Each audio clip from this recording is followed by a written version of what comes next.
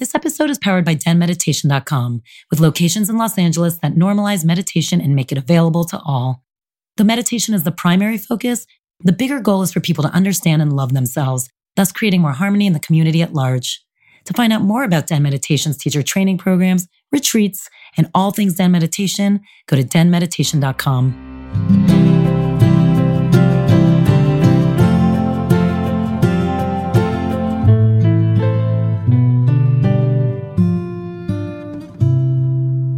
Oh my God, I'm so excited. Well, welcome to our first Den Talks Live, everybody.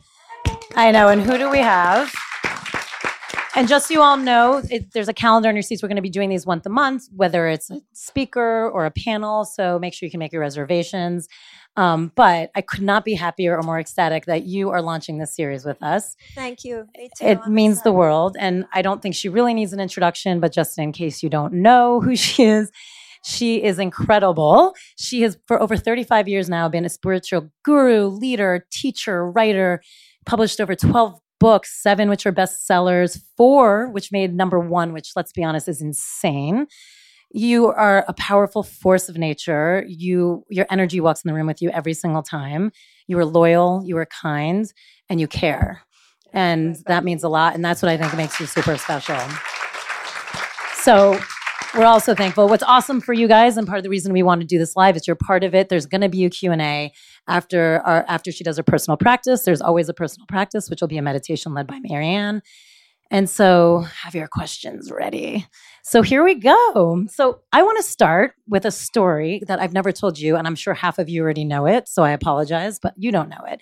And I have to give Ben Decker a little thanks for this, who actually made our original introduction. So thank you, Ben. When I was opening up the Den and was like running around town and trying to, meet teachers and convince people to like join this crazy idea and figure it out, I realized one day I was struggling, which is rare for me because I usually pretty much know who I am, but I was struggling with these 2 parts of myself: the business side, which is what I came from, and someone who just thinks of things that way, and my spiritual side, which was also very much part of who I was. And I would meet these teachers, and I felt like I had to only show them my spiritual side, because God forbid I showed an inkling of the business. They wouldn't trust me. They would feel like I didn't really know what this was all about, and I didn't actually care. And I remember we were getting closer and closer to opening, and you walked in the door because you were going to host an event here.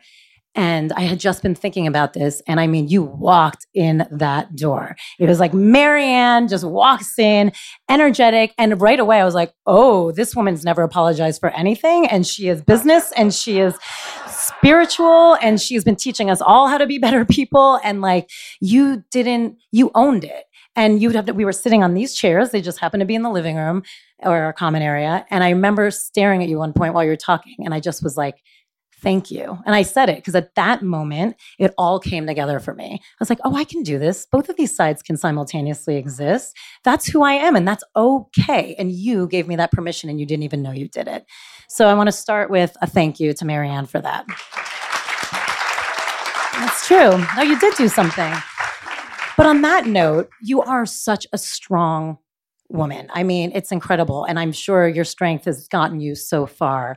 But I know from me too, where are moments where your strength or being strong has maybe gotten you in trouble?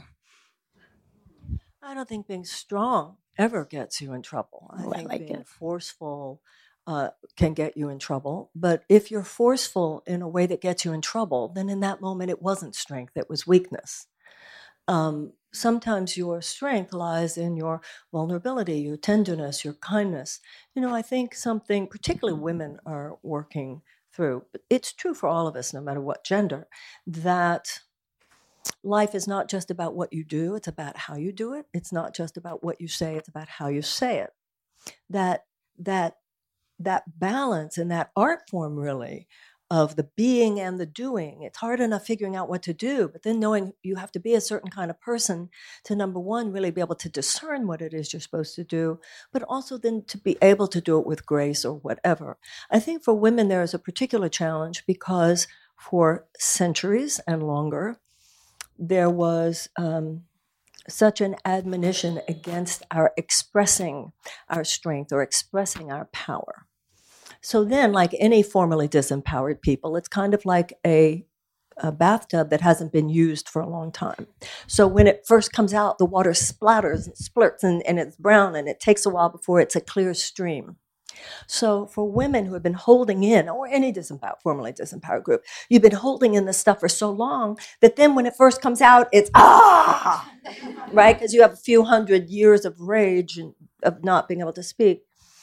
So then the issue is, and I think a lot of us go through this, you wobble back and forth between eating your truth, not saying it, holding it in, or it out too much. So then the art form is that you get to a point where, no, I'm not going to hold it in, but I am responsible for my effect.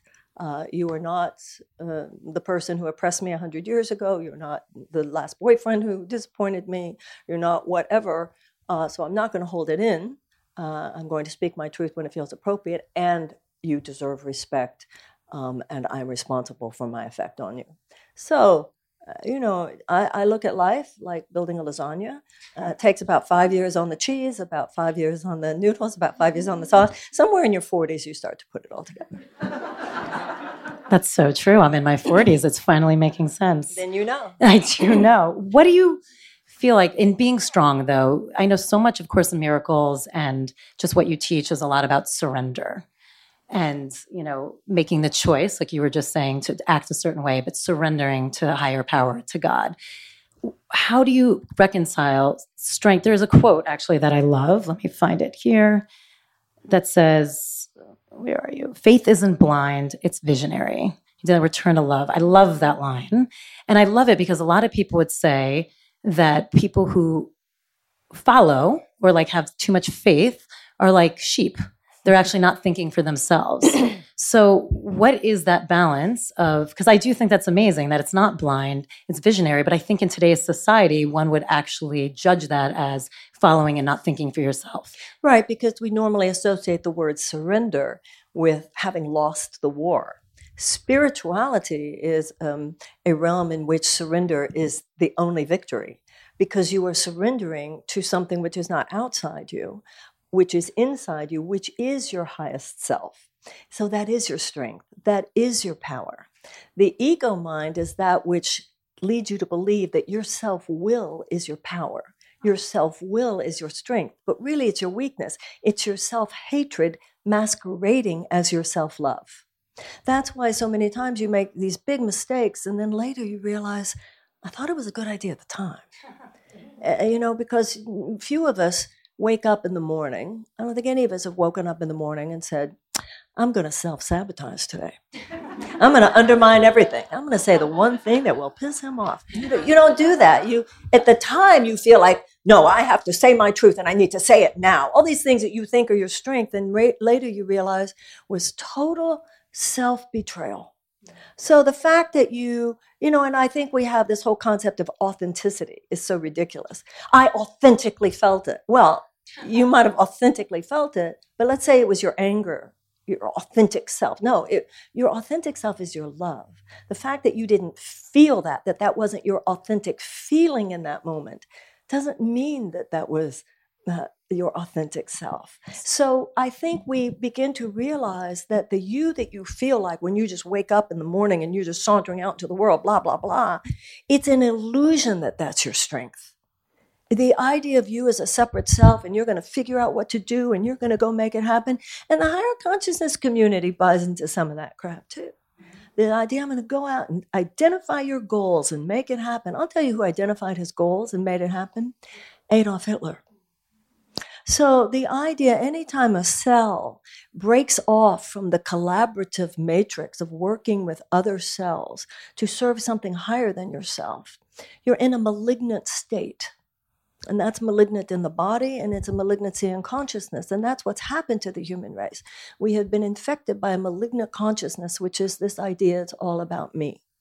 And when you're in that state, it's a false sense of strength. And I'm going to go out and I'm going to make it happen because I can do anything. Yeah, you probably can do anything.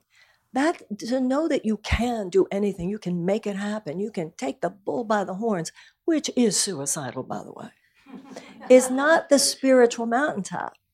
The spiritual mountaintop is use me. There's an old gospel song, send me. That is our strength. That is our power. I used to see this slogan, God is my co-pilot. And I've always laughed at that one. If I'm in a plane and God's in the cockpit with me, he can fly this thing. So it's kind of like in yoga. It's very much like in yoga. It's the strong muscles, but it's the relaxation within the strong muscles. It's the attitudinal equivalent of physical yoga, because what it is, you want to have a strong muscle and you want to be relaxed within it. Because if you're not flexible, you're not pliable. So it's the same. You build the strong muscle and then you relax within it. But you want to have the correct position. So what we do with our ego mind is we think, well, whatever move I feel like making is the correct position. But yoga is such a good practice in teaching, no, the fact it's what you feel like doing in this moment is not necessarily the correct position. So you practice learning the correct position, then you can relax. It's the same thing. So nature has the same rules on every level. So what would you say the balance then is for surrendering and learning how to practice those things? And let's say the extreme of, on one side could be laziness, like a spiritual community could be like, I'm waiting for God to send me the signal that I'm going to have a job. Or on the flip side, the person who does the opposite, it's like uses the muscle to, I have to go to make sure everything works. Like, how do you find that balance of action and no action? No serious spiritual practice tells anybody just sit there and wait. That no serious spiritual practice says that. Serious spiritual practice is knowing your job is to be the person God would have you be in order to do what God would have you do. Whether you have a job as the world defines it or not, you have the job of rising to the occasion in this moment. So you always have a job. And no job you will ever have is more important than being the you that you are capable of being. So that's number one. So you have the job. You are permanently employed. And the issue is, when you meditate and you pray in the morning, which is why I've never known a serious spiritual path that does not emphasize the morning. Because if you just wake up in the morning and you download from the world, especially today, if you just download through newspaper or computer the stress of the world, then you're set up for depression by noon. But if you wake up and you meditate first, you pray first, you do your practice first, then that includes some attitudinal perspective along the lines of, as the Course would say, where would you have me go? What would you have me do?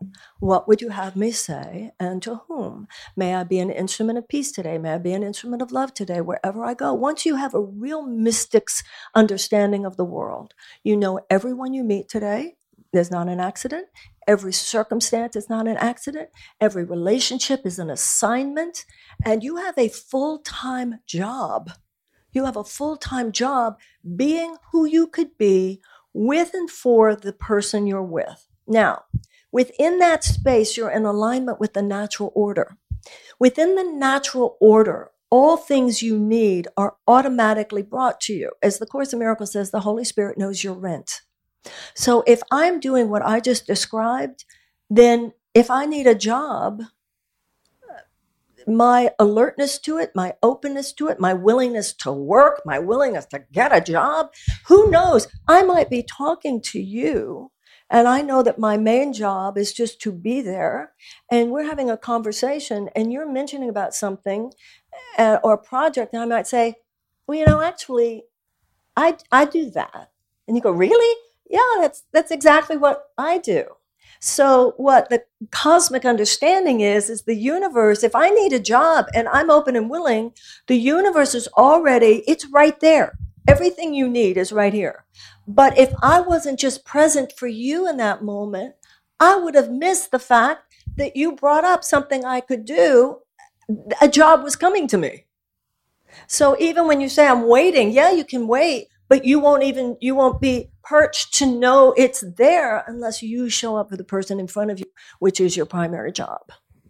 I love that. And this leads perfectly, because one of the things I really wanted to talk to you tonight is about prayer. And what is the difference of prayer and meditation? Because they get interlinked. Somebody said to me the other day, and it sounded right to me, he said, prayer is where you talk to God, meditation is where you listen. I think that's a little simple and, maybe too simple, but I know in A Course in Miracles, there's actually a brochure about prayer. And it says the highest level of prayer is not an entreaty of any kind. At the highest level of prayer, it's kind of like when you fall in love with someone or you're holding your baby. You don't want anything in that moment. You just want to be in that place. You just want to be in that place, that sweet spot. That is the highest prayer.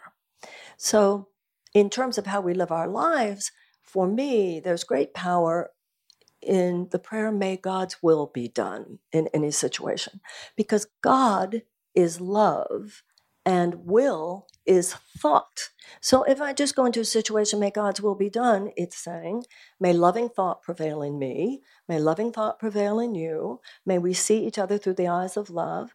Miracles occur naturally as expressions of love, the Course says. So once you put yourself in that alignment, the same force that makes planets revolve around the sun, the same force that makes an embryo turn into a baby, the same force that makes a bud turn into a blossom works through us when we are in alignment. The Course says it is your job you're on this earth to learn to think as God thinks. In any moment, what are you thinking that God would not be thinking? What would God be thinking that you are not thinking? Because where I am different than the acorn is that the acorn there's a divine architecture within the acorn, just like for a house, you walk into, the architect says, where are the plans? The architect draws the plans, and then the builder builds according to the plans. Well, the acorn, there's the divine architecture of the oak tree, but the acorn doesn't have a free will in the matter. You and I have divine architecture too, in the mind of God, natural intelligence, by which you become the woman you're capable of being, and I become the woman I'm capable of being. Okay. But where you and I differ from the acorn is you and I, in any given moment we choose to, can say, no. And that's that malignancy. And usually when you say no, like I said, you don't realize at the time, because we're taught a thought system that we're supposed to go out there and make it happen, rather than allowing it to happen, which is not, one of the things I love in the Course is where it says, my way is not difficult, but it is different. And that's it's an attitudinal shift. Once again, going back to yoga, because just like with yoga, it's not that you don't strengthen your muscles. You strengthen your muscles by learning the correct positions. It's the same thing. What is the correct position? Thinking about you rather than going on and on about myself. What's the correct position? Focusing on what you did right rather than focusing on what you did wrong. What's the correct position? Thinking about what's happening now rather than what happened yesterday. What's the correct position? Thinking about what's happening now rather than what might happen in the future. What's the correct position? Thinking what I might give rather than what I can get. It's the same thing. You're honing muscles. Then once you get your muscles strong, just like in yoga, then you can relax within that space. So you're strong, but you're at ease. It's the exact same. And it's both building muscles. One is building, with yoga, it's building physical strength, among other things, as well as attitudinal spiritual strength. But so that we can move in the world with spiritual strength, that gives you the power. You're still in that moment because you're not trying to make, you're not on the make. Your only goal is correctness. And then within that, everything that needs to happen happens. You're in a non-reactive state, and automatically you attract to yourself the forces, the people, the circumstances which aid the unfolding of your enlightenment and everybody else's, and the self-actualization of the world. So it takes work. But it's different. It's a training. It's just like yoga. You're training your muscles. You train your attitudinal muscles just like you train your physical. Yeah, it takes work. It takes work. Yes, it does. It takes practice. So what I think is amazing about all this, which you've just been saying it now, it's a choice of attitude, surrender, leading with love, assuming someone's innocent versus guilty. You talk a lot about that too, which I love. But connecting it to prayer, what kind of blew my mind was, yes, these are choices and things we can work on every day. Like you were saying, practicing those muscles, and hopefully they get easier so you can relax in the space. But it's twofold. It's what we do every day for every interaction or every moment or every meeting or every fight we have, whatever it is. but it's also how you communicate or pray, how you talk to God or the universe, whatever words make you comfortable. That kind of blew my mind. You always say, don't ask for what you want to be different, but how you can see it differently. And I know that sounds so simple. And I am a person who always tries to see things from other people's perspective. But there was something about saying it that way and its simplicity of having a conversation with a higher being or yourself ultimately that changed it for some reason. It was almost taking 2 steps back versus being there and doing it, taking 2 steps back. And I find that's such an amazing concept that just in that conversation alone and how you present it and choosing your thoughts wisely will actually change what's happening for you. Well, the Course in Miracles says that a miracle is a shift in perception. And we have been trained, thinking of the world, the Course says, is dominated by a thought system based on fear. So we have all been trained into a particular thought system. So the Course in Miracles says enlightenment is not a learning, but an unlearning of a thought system based on fear. So we have mental habits that are always in the direction of judgment. The ego mind is like a scavenger dog, the Course says, always looking for any shred of evidence of our brother's guilt. So when you know this, you know not necessarily to trust yourself. This is why you pray in the morning. When I wake up in the morning and I do my meditation, I do my prayer, and I remember that I'm only here to love and dear God, use me, it's not because I'm some goody-goody. It's because I'm aware of what a neurotic mess I will be if I don't do that. And your mind, the Course in Miracles says... What does that, Marianne, look like? The Course, but this is very significant because wait, I forgot what I was going to say there. Sorry, you're saying... Hold on, let me catch this because it was important. The Course in Miracles says, you are free to misuse your mind, but you cannot diminish the power of your mind. So that means all thought, the Course in Miracles says, creates form on some level. Every thought you think will have an effect. So once you realize how powerful you are, when you surrender your mind to God, it's a way of saying, may my mind be used in the service of love, because the energy is going to go somewhere. There's no such thing as a neutral thought. And when your mind is given over to that which is not love, that which is not light is dark, that which is not love is fear. But like I said, it's your own intelligence.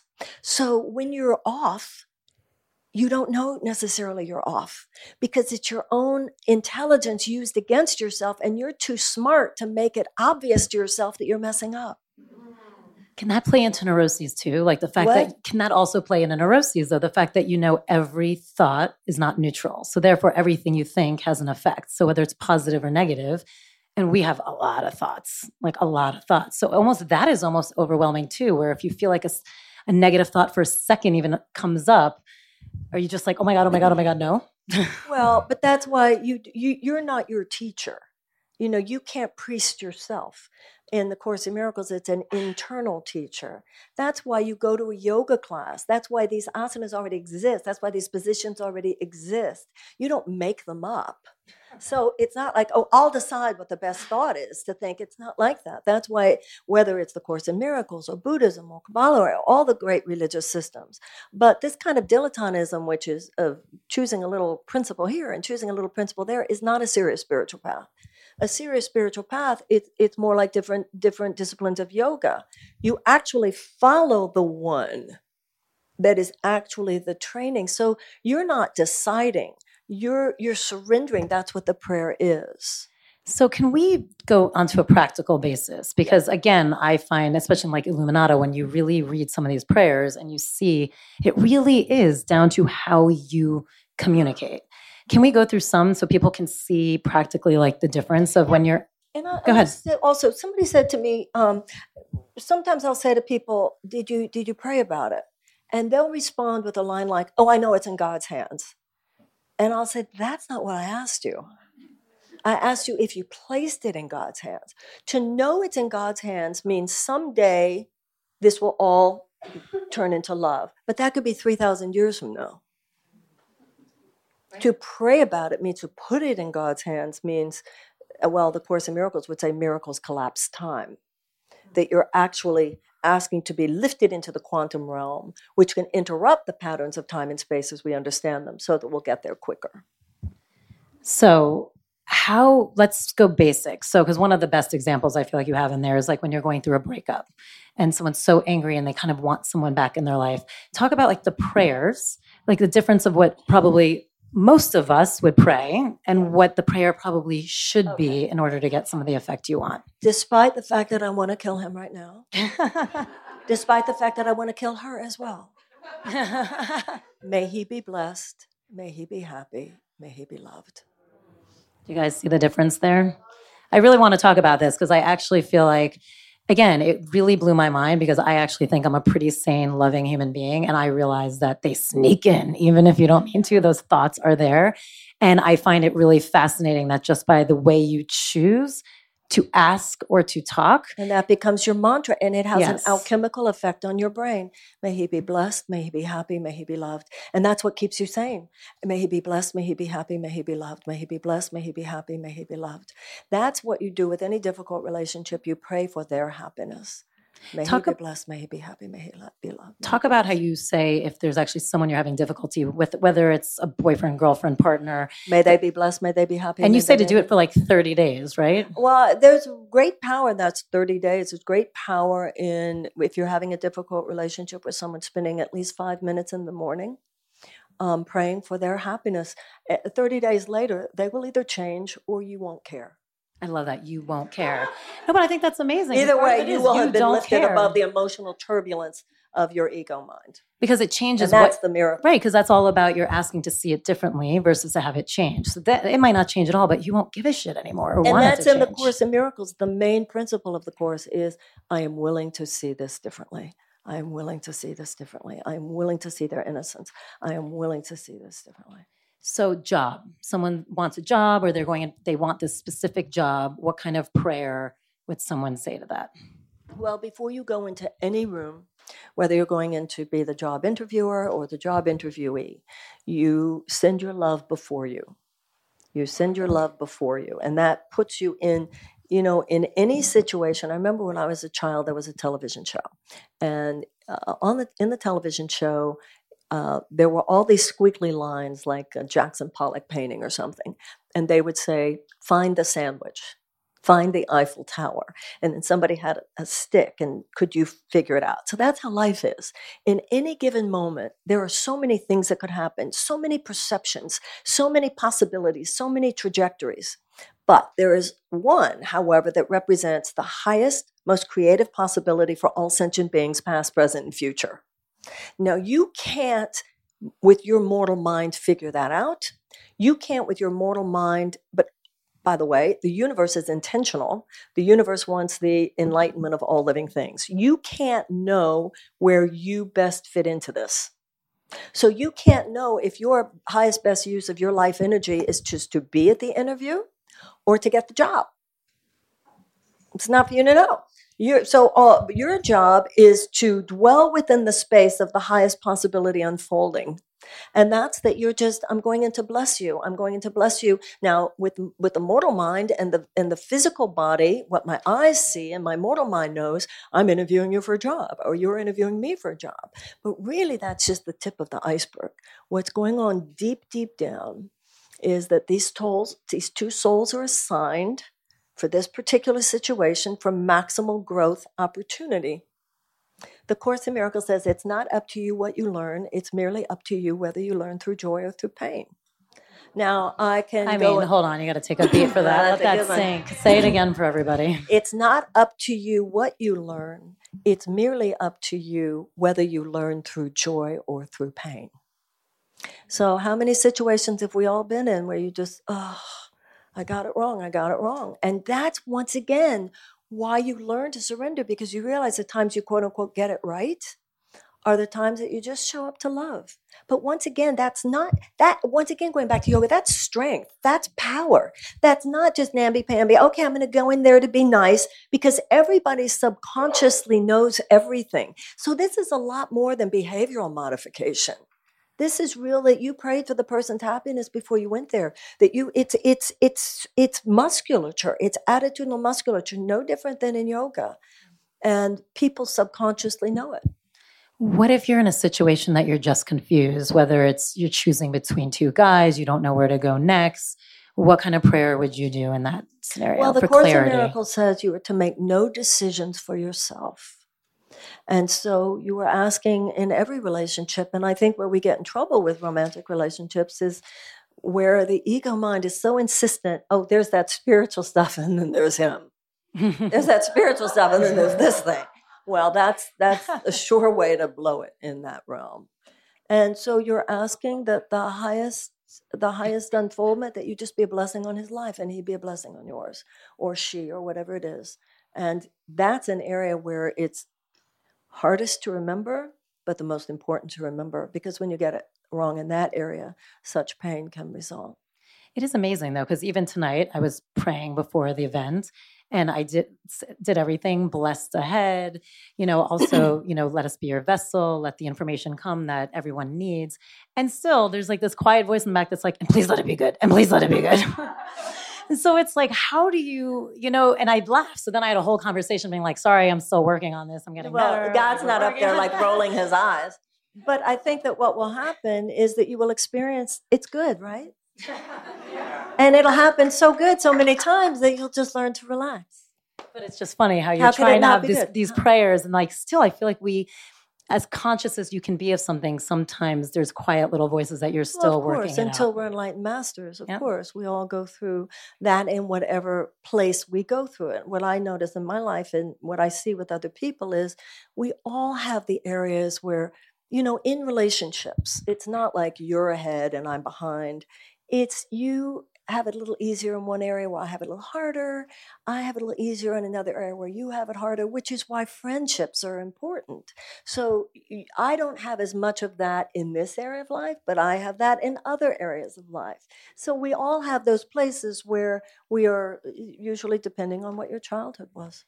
So one last prayer. I'd love to take advantage of the fact that we have you here tonight. I mean, we've all been going through, I think, a tough time. And I think we all know people who have lost their homes or have lost families. And I think it would mean a lot if, A, what would a prayer look like in tragedy? And B, if you could give us one. Right now?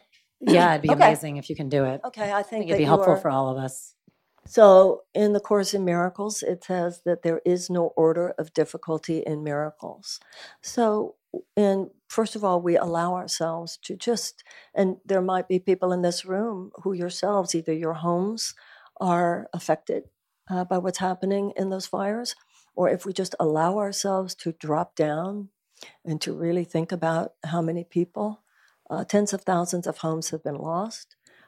Some people are, it's a traumatic situation no matter what. Some people lost big homes and it's their second home and they have a friend they can stay with. It's still traumatic. For other people, it's they've lost everything, and some people have died. So you don't want to, in the spiritual life, one of the mistakes of the higher consciousness community, another place where sometimes in the higher consciousness community we get sucked into the worldly illusion, is this concentration on happiness.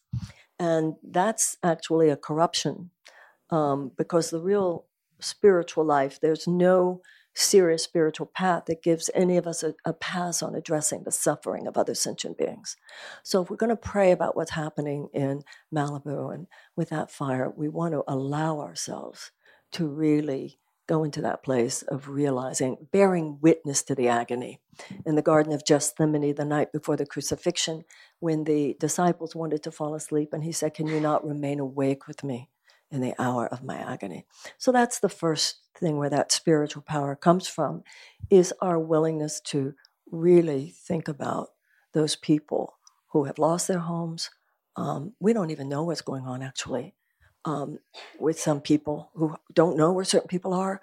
People who've lost their animals. I saw stuff on the internet, some people saying just spray paint on the side of the animal, your phone number, let the animal will know better what to do. I mean, there's just so many points of pain that people are going through. So that's the first thing, to really drop into that place where we are naked before the immensity of this. And then that gives the deeper in your heart you are coming from, the more miraculous power you can have. Because miracles occur naturally as expressions of love. So we like to sort of stay in the head, which is not where your miraculous authority lies. So from that place, let's pray. Dear God, we know that you know the shattering experience these fires have been and are for so many people. And first, dear God, we ask your blessing and protection on those firefighters, on the brave, heroic people who we know even now as we speak are facing such danger beyond what we can even conceive. People who are flying over fire in the places. People are getting closer than would be safe for any of us. The people who are poring over maps, trying to figure out what to do, who have been awake for hours and hours, who haven't gotten any sleep. We just allow ourselves to think of the human drama. And that is on top of all the people who are even now watching their homes burn, thinking of all that they have lost. The pictures of their children, the pictures of their parents, their ability to work, worried about lack of insurance, the level of trauma and despair. And now we remember that God is great. And we pray that legions of angels, the thoughts of God, now descend upon that area and descend upon the minds and the hearts of everyone living in fear, everyone making an effort. For the firefighters, may everything they need just appear. And may water flow down from the heavens, dear God. Whatever it is that is to be learned here, may it be learned. But may every miracle that needs to be worked be worked. May a great light dissolve this darkness and a great comfort come to all the people. And for those who lost their lives, may they pass in peace, and may those who love them be comforted in this hour of their agony. And we ourselves, dear God, surrender ourselves to be of use. In whatever way we can help, in whatever way we can serve,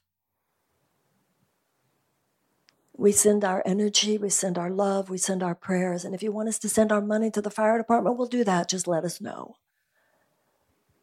We place ourselves in service. And we rejoice in the miracles to come. May all whose lives are touched in any way by those fires, the people, the animals, and the land itself, be blessed. May all aspects of nature conspire to work a miracle.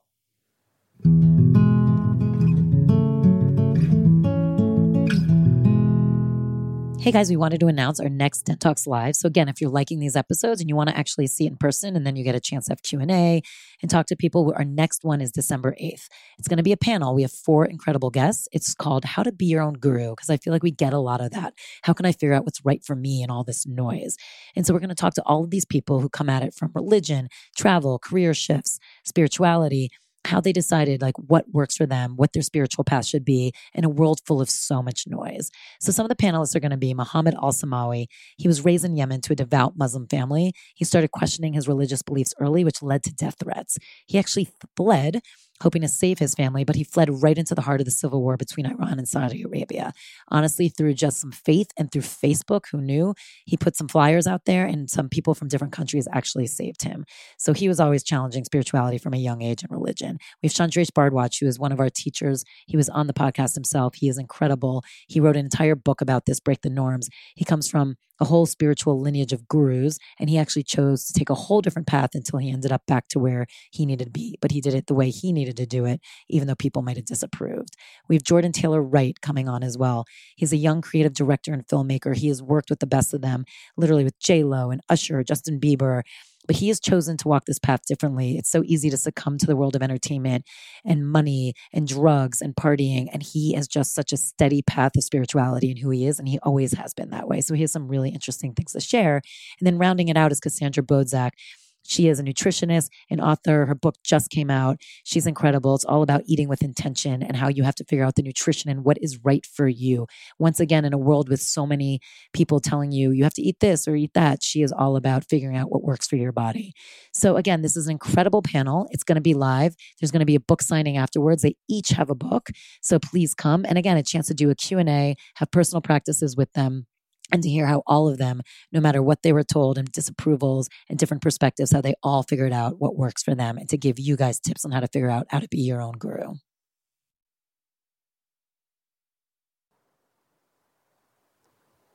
And so it is. Together, we all say, amen. Amen. Thank you for doing that. I think we all really needed that. Off of that, how do you, for these poor people that are going through this, how do you get them, or how would one be able to surrender and trust in a time like that? When you're going through a real crisis, how do you still remain someone who has faith? Well, I'm sure that the people who are actually going through it don't have a problem at this moment. The devastation, the despair, it cracks you open. So I don't think, you and I had to make a conscious effort to be in the naked, authentic despair where God is. I don't think they're having a problem with it. That's interesting. That makes sense. It's true. Everything gets very quickly put into perspective. Nothing like a crisis. And that's a crisis on some level in the life of everyone who is there. Well, thank you again. I do want to talk about relationships, because so much of what you're talking about feeds into it great. And I love when you say they're divine assignments, which you said earlier. Yeah. I feel like in some way that's actually very empowering to not take every little thing personally, which I feel like most of us probably do.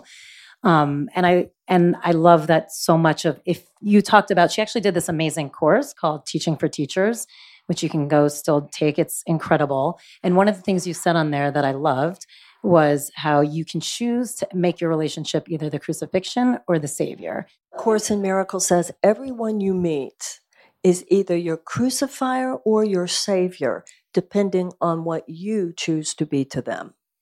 And I love that, because it's based, again, it's choice of how you choose to look at the situation. Are you going to judge them and attack them and put another nail They're going to do cross, it to you. Or are you going to Or if you enter with release love, them? And it's right, if you enter with love and forgiveness and kindness and see their light and everything they provide. The resurrection is, those are metaphysical terms. They're not just Christian dogma or doctrine. In the Course in Miracles, they're not used that way at all. The metaphysics of the resurrection is any moment when you are lifted above the judgmental mind. You did this, you did that. That's what every nail in the cross. You did this, you did that. The resurrection is, in this moment, you are innocent. In this moment, it's not about what mistakes you made. I'm going to just concentrate and seek to see the beauty in you. And the idea of crucifier or savior is the only way I can be released from my feelings of guilt is if I'm willing not to make it about your guilt in this moment. I know you said it in that program as well, and I thought it was so interesting that just every moment we basically make a choice of innocence or guilt. That was eye-opening for me, because I was like, wow, we really do. And again, there's not a neutral moment. There's not a neutral thought. So it's really fascinating. If you all take a moment and think of all these times you've, even today, encountered people, you've put some sort of judgment on it. Sometimes it's a lovely one, but sometimes it might be a really small negative one. And that really does, you said, whatever you give out, you will get back. Maybe not in that moment, but at some point you will get it back. And I found that really fascinating. In relationships, it is so true. You usually have a moment with your significant other of they're either your finger waggy and they're guilty, or there's innocence.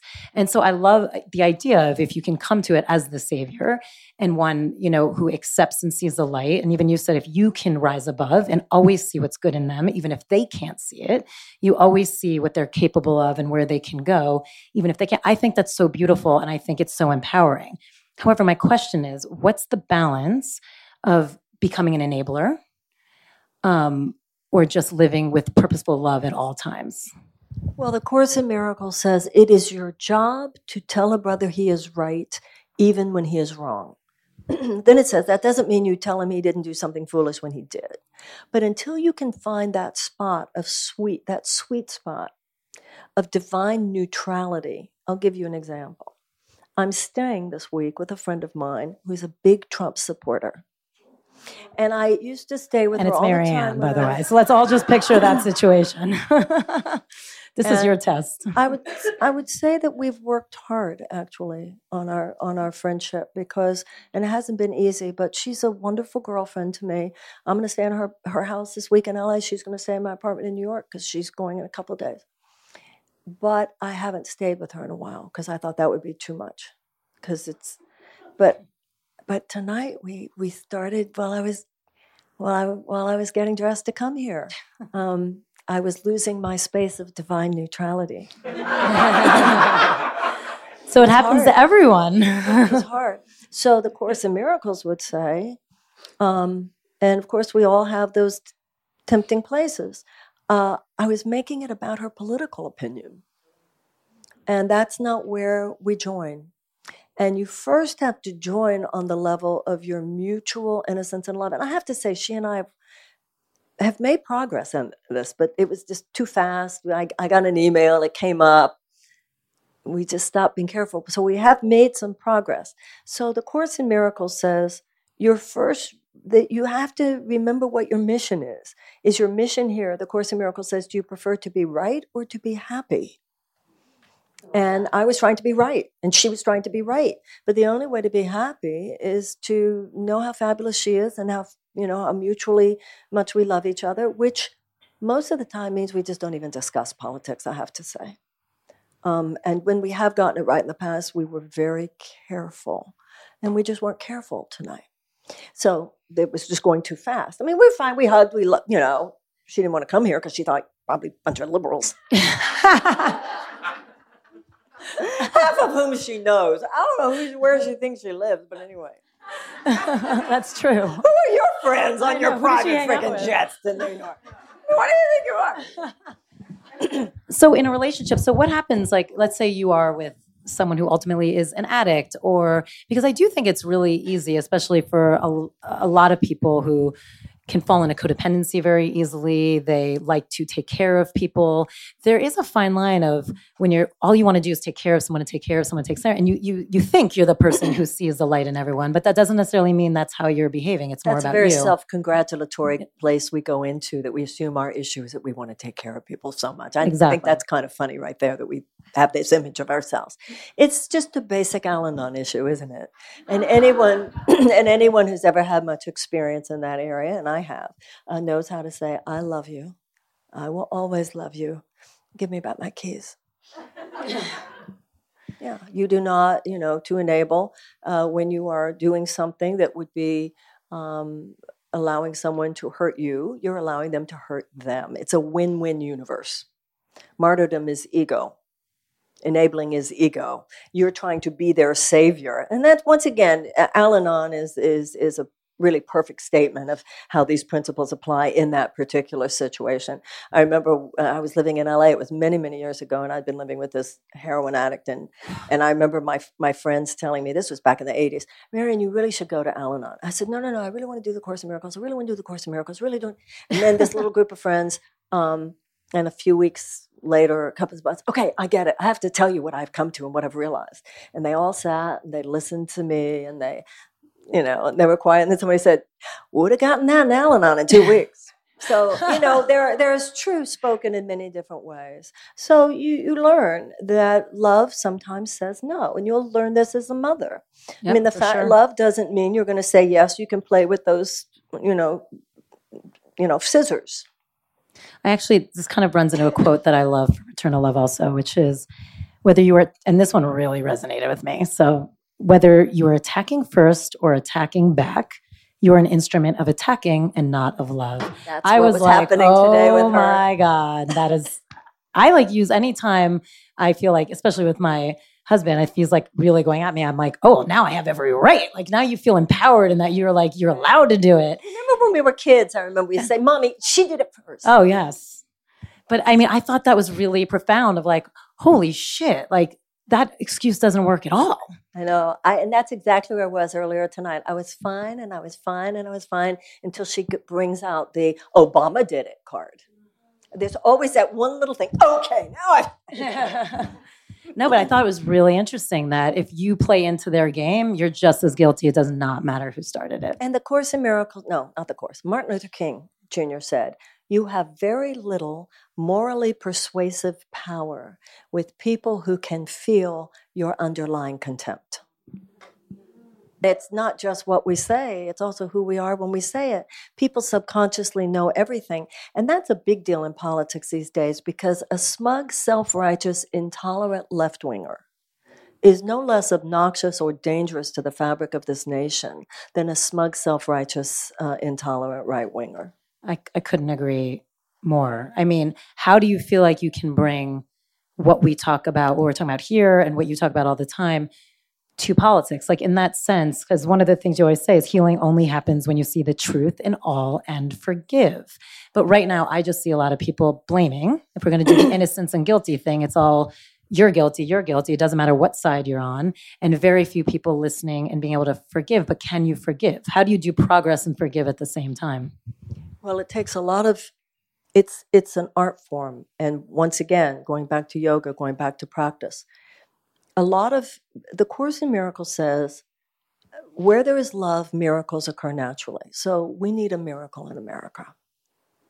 So one side of the political spectrum is really big on loving America, but they don't love Americans. The other side of the political spectrum, everybody loves, I love the blacks, I love the Jews, I love the gays, I love the Buddha, but I don't love America. America's fucked up. Right? And so concentrating on the mistakes that we have made. Now, cynicism is just an excuse for not helping. So a lot of people these days, it's like, sometimes I think people just read an American history book for the first time, and they've just realized we had slavery, we had genocide of Native Americans, we had institutionalized white supremacy, we had segregation. Yeah, that's very, very true. We also had abolition. We also had suffrage. We also had the civil rights movement. So just with a nation, it's just like with an individual. If you're really looking deep at yourself, and seeing the things you've done wrong, you need to have friends, therapists, people who say, you didn't do everything wrong. Just like when you're thinking so high on yourself, it's probably helpful to have somebody around you. You didn't do everything right. I remember a friend of mine, once I was looking at something I'd done wrong, and I said, yeah, well, I was young. And she looked at me and she went, you weren't that young. So, you have to have a balanced view. And that's how we heal as individuals. So I think just like on the right, it's like, excuse me, will you look at the military-industrial complex? Will you look at wealth inequality? Will you look at the racial disparity? Will you look at mass incarceration? Will you look at what our foreign policy has done? Would you look at the Iraq invasion? Will you look at the Vietnam War? Will you look at the fact that we're not even functioning as a democracy anymore? Will you look? Will you look? Will you look? Yeah, but at the same time, will we look at the fact that the historical narrative has been that as bad as it has been at times, and so much of what is going on right now is not new. And that's what blacks and Jews know. This shit's not new. This stuff's not new. These are ancient viral thought forms that are coming back around. And anybody who thought that they were completely gone was completely naive or willfully ignorant anyway. But they were asymptomatic enough. We thought that we had reached a consensus in this country where there were these lines past which on left and right we would not go in terms of giving serious political megaphones anymore or political serious force anymore to racism, anti-Semitism, etc. And now those levees have fallen. It's so clear what's happening. But not only are those things back around again, we need to bring back around again how other generations have responded in their time. There was slavery, but then there were also the abolitionists. There was suffrage, there was oppression of women. There have also been two major waves of feminism and women's suffrage. There was institutionalized white supremacy and segregation. There was also the civil rights movement. So this is not the first generation to have to address this dismantling of our democracy and this re-emergence of an aristocratic paradigm. Let's just not be the first generation to wimp out on doing what it takes to get this country back on track. And we have to address within ourselves, right? So we have to address within ourselves. And I think even in our own community, I think it's really important that we remind, particularly women, American women are not porcelain dolls. We're not like, if I hear one more person say, the whole thing is so traumatizing. We do not have time for you to get over your trauma work before you show up for your country. Do you think that the people who were walking across the bridge at Selma were not traumatized? They didn't know if they were going to send the dogs. They didn't know if they were going to send the hoses. They didn't know if they were going to spray bullets at them. You think they weren't traumatized? You think the women suffragettes who were force-fed and had those metal collars put on weren't in stress and anxiety and trauma? We need to toughen up and get fierce. When, the goddess wants a little bit more from us than that we dance with cut velvet scarves. She wants a little more than chanting. She wants us to address the fact that you have 12,000 children starving every day on this planet. And we have millions of American children who go to school every single day in schools where there aren't even working toilets, where there aren't anything near the school supplies necessary for those kids to learn. And if that child hasn't learned to read by the 8th grade, the chances are radically decreased that that child will graduate from high school, which then increases the chances that they will be incarcerated.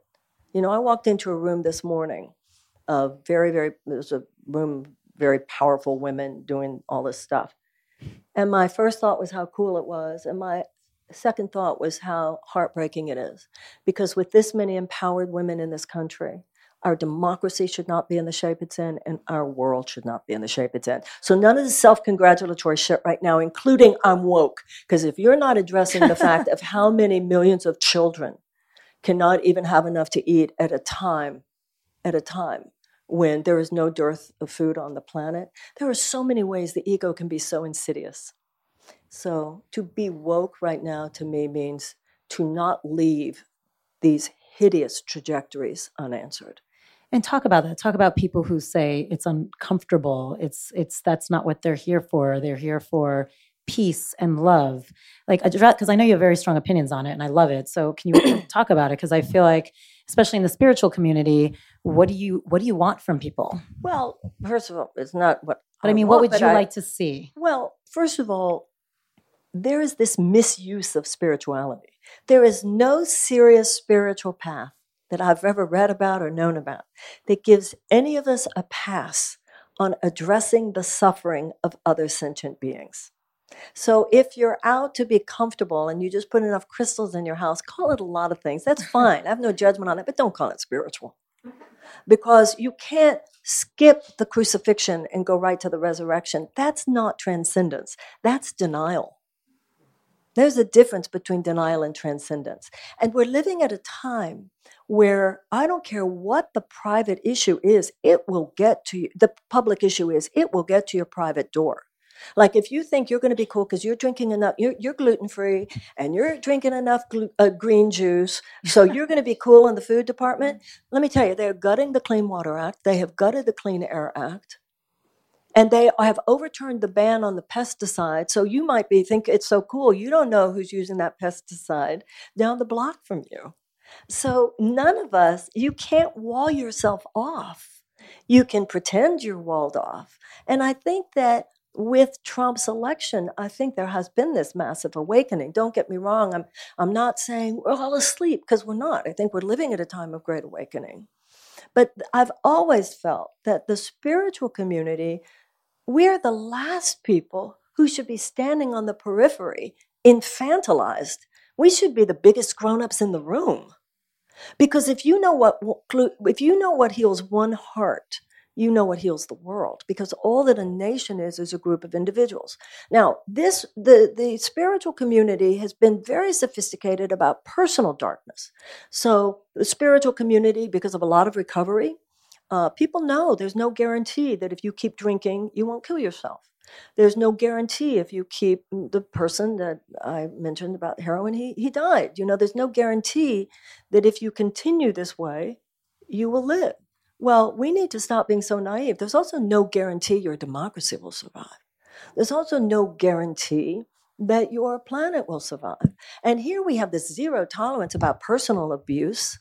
You know, we would never in the spiritual community say to a woman who is being abused by her husband, go back to him because you just want to be filled with love.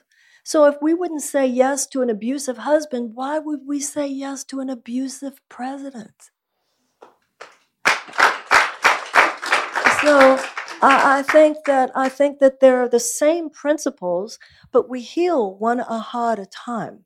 And I think the spiritual community, we have put ourselves in this little convenient bubble, and the culture hasn't given us any credence because we're not acting like serious people, but we've found it convenient. And that's why at my lecture last time in New York, I talked about those 2 women who were killed at the yoga studio in Tallahassee. That's the first time it came home to us. Mm-hmm. And I felt about those women the way I felt I'm a Jew, and the way I felt about that synagogue and the Jews who were killed. I felt the same way about the women at yoga class. It was like my tribe. That was like any, women here. As a matter of fact, I talked about it. I said, and then I got emails from people who knew those women. You were right. They were everything that you said. They read exactly what you said. They were into exactly what you assumed they were into. So I think that's that issue of those girls who were killed there. And by the way, that not only were those Jews at the synagogue in Pittsburgh targeted as Jews. This is the first time this man talked on social media about his misogyny. They were targeted as sexy women. I mean, and he chose a yoga studio. I mean, hello, wake up. Ugh. Do you know what I'm saying? Not that you're not awake. It was not personal. But I'm just saying this is like we're all living. There is no one who is anywhere not at the effect. And I felt that those murders were really... they hit home. Do you feel like that there's a way to accomplish this? Do you feel like the divide that's happening in our country is necessary, or there's a way where we need to heal that fracture in order for this other stuff to heal? Well, once again, going back to what the Course says, it's not up to you what you learn. It's merely up to you whether you learn through joy or pain. No, it was not necessary, but it was inevitable given the chronic disengagement of too many people in this country, including all of us. The intellectual elites of this country on both the left and the right should have known that if you put together a combination of chronic economic despair among millions of people, and you partner that with an under-attention to proper educational opportunities for all people, that is a prescription for fascism. And there were so many people enjoying their nice cocktail parties in LA and New York and Washington, but you missed that, didn't you guys? This did not have to happen. And enough of us, all of us have to look as individuals and as communities, what we thought other people were taking care of it, wasn't in your neighborhood or whatever. But I think that now many of us are looking. I think we need a whole person politics. We've done with politics what we used to do with medicine when we only had an allopathic model. We only addressed externals. And you didn't address nutrition, you didn't address exercise, you didn't address spirituality, you didn't address the proactive cultivation of health. And then when the inevitable symptoms of sickness arose, you just sought externally through external allopathic means to suppress or eradicate the symptoms. Those days are over. We know now that health is not the absence of sickness. Sickness is the absence of health. You have to proactively cultivate health. So now we are learning. We did not attend to our democracy. We took it for granted. We thought somebody else was handling it. We did not tend deeply to justice. We did not tend deeply. We didn't really ask ourselves what it would mean. You know, we're the only country in the world that bases our educational funding on property taxes. We're the only country in the world that does that. So that means that if you are raised in a poor neighborhood, you're going to have a less good education. Your chances of remaining in poverty are increased. And we're all wondering whether your kid's going to get into Harvard Westlake or Country Day or whatever.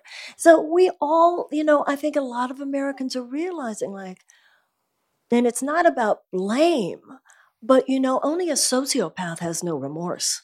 Only a sociopath has no regret. And so when you're going through a crisis, whether as a country or as an individual, part of the pain of it is having to look at some things that are painful to look at. Now, that's why I'm so against the overprescription of antidepressants. You don't want to be desensitized to this pain. You don't want to be desensitized to this pain. We're living at a time where if you're looking at what's happening in this country and on this earth right now, and you're not depressed, who are you? Agreed. Sometimes the fact that we are disturbed is a sign of mental health. And I think the fact that American women for so long have been something's off, something's wrong, that's millions of years of evolution at work in you. Because just like you would know, and I know this as a mother, I'm sure you do, you walk in, something's wrong, you can feel it. It's millions of years, you can feel it. And we felt that about the planet. Something's off, something's off. We need to be listening to that more, not covering over the pain. So on your Love America tour, what are you seeing? Are you seeing people ready to? I'm seeing such wonderfulness. We're a good people. We are decent people. Americans are just like everybody else. I remember many years ago, there was this little girl who fell down a well. I don't know how many of you, this was a long time ago. Yeah. If you're old enough, and the whole country was like, did they get her? Did they get her? That's all anybody was talking about. Did they get her? Did they get her? If you put one child in front of an American and we see one suffering child, we'll do anything. But collectively, our capacity for grandiosity and denial, which can so easily be taken advantage of by nefarious forces, is almost off the charts. That's why Americans are very good with the screaming emergencies, but way down the charts on the silent emergencies. If there's a tsunami, if there's an earthquake, America's there first. But there are people in this world, millions of people in this world, who suffer the effects of what would be the equivalent of a tsunami or an earthquake every single day, and Americans are way down the charts of advanced democracies on response. And that's clearly not how our president pays attention. I mean, we obviously need someone like you. Are there any talks or any thoughts of you running or being part of this?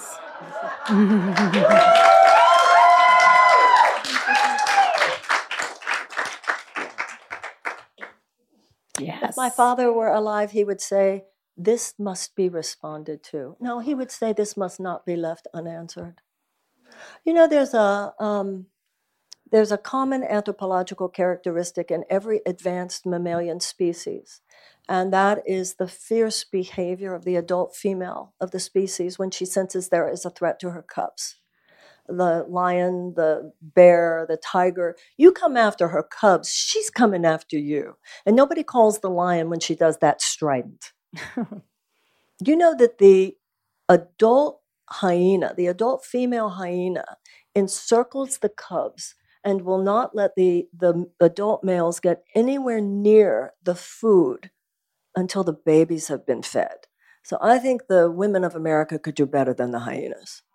And the fact that we are collectively displaying behavior that is not proactively out there to say the babies first means that we are not displaying the behavior that is necessary for the survival of our democracy or the survival of our species. We are living as a species, just like when we were kids and we learned about evolution.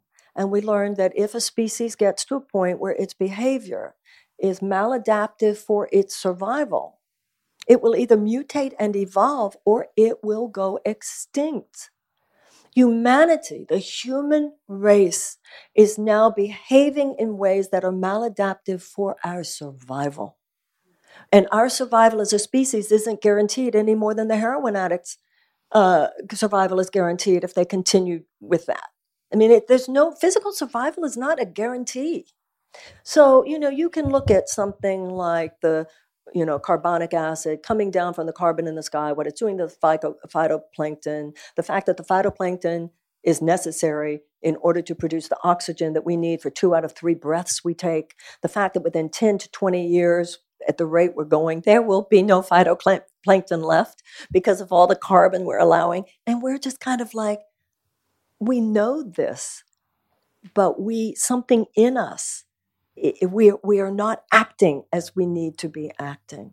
So Americans, and I'm a romantic about American democracy, and I'm a romantic about American history, because the historical narrative is that even though we often, as Americans, get there late, the historical narrative would argue that when we do get there, we slam it. We slam it like nobody's business. And we can slam it now. And we started to slam it, I think, the other night. So I'm not hearing a no. Oh, in terms of my thinking of running, I am absolutely considering running for president because I have some things I want to say about it. Thank you. Very sweet of you. Thank you. Well, I think you have all of our support for sure. What? You have all of our support for sure. Well, I don't know. You know, this is the way I look at that, and thank you very, very much. And I will call you this weekend and thank you for that. A campaign is a long thing, and you will be hearing from many wonderful people who will be running. There are going to be a lot of people running for the Democratic nomination. I think that's going to be good for our democracy.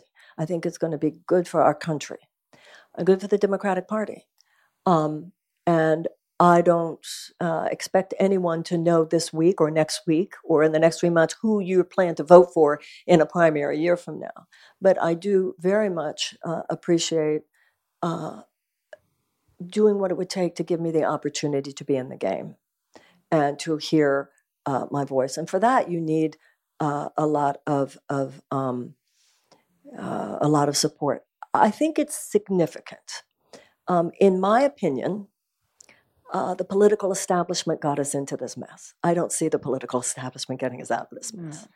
I think it's significant that when the Constitution was written, the founders said, it's so interesting, sometimes it's not just what they said, but what they didn't say. The founders said in the Constitution that the president has to be 35 or older, born here, and has to have lived here for 14 years.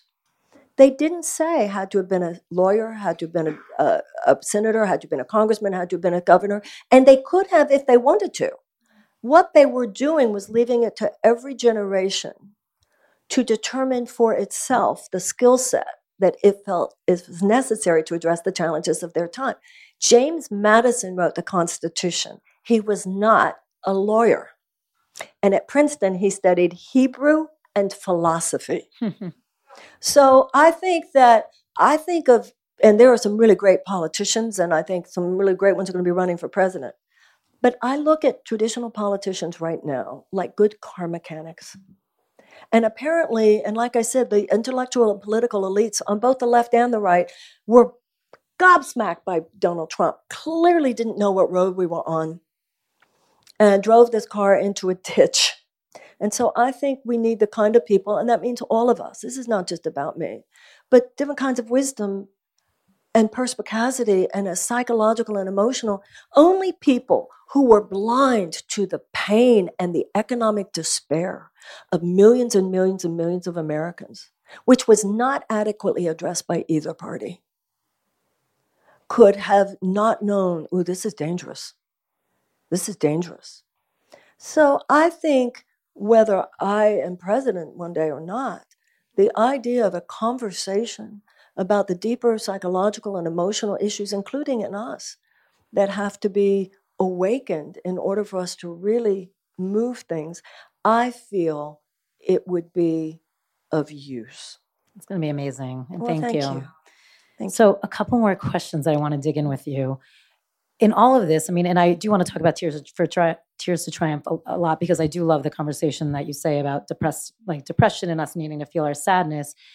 What was a moment for you that either A, you've lost faith, or just some darker moments for you? What was like a moment, have you ever lost faith? Yes, I have. But I have come to understand that the sun is always shining. What I've lost faith in is myself. I've known my whole life the problem was not God. God was never not there. But there have been times when I did not choose God. Many are called, but few are chosen in the Course in Miracles means everyone's called, but few care to listen. So my moments of despair have been my horror at myself. what does that look like for you when you're in those low places? And then how do you make the little baby steps to get out? Well, that's what that book is about. That's what Tears to Triumph is about. And what I talk about is, and that's, going back to that whole conversation about the overprescription of antidepressants. I'm not talking about bipolar. I'm not talking about schizophrenia or anything like that. That's not my expertise, my knowledge base, my purview, my lane. But when it comes to the spectrum of normal human despair, that is my lane, because that is spiritual purview. So having lost someone you loved, or a heartbreak, or a divorce, or a financial or professional failure, or losing money, all those things are very painful, but they're not a mental illness. And the psyche has an immune system, just like the body does. The immune system is important because it means the body can take quite a bit of assault and injury and integrate it and heal from it.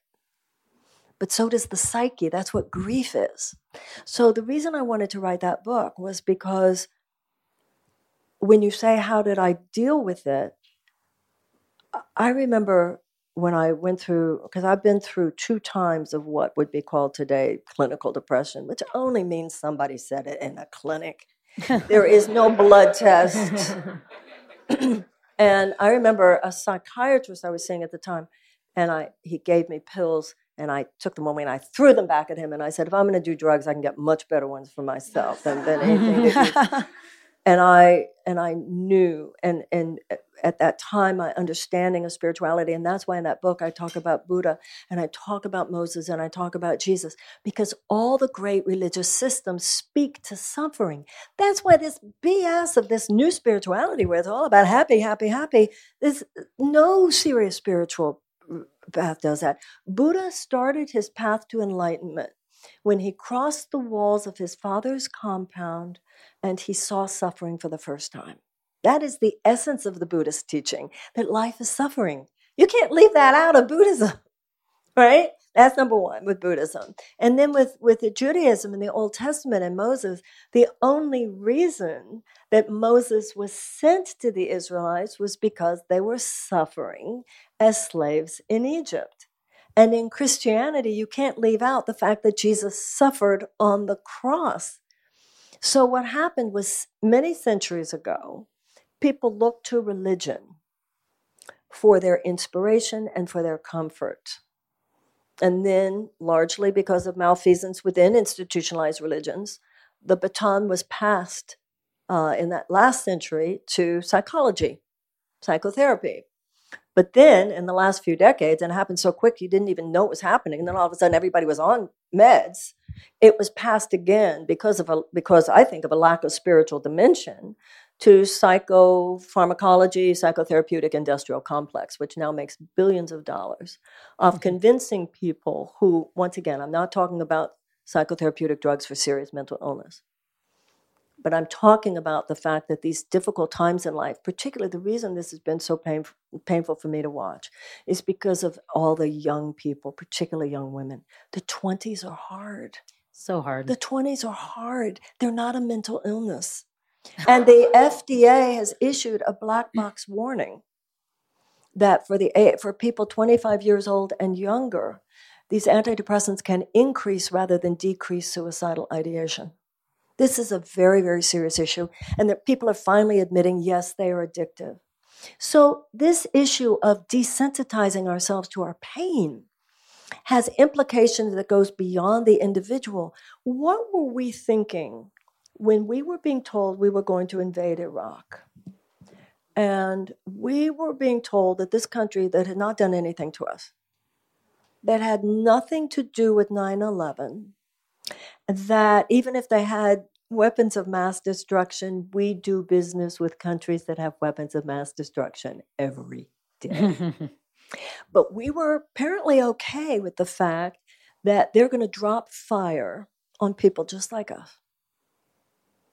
Just like us. So the Zen meditation would not be able to save itself. You would not be able to, where would you go with your daughter? Where would you take your little girl?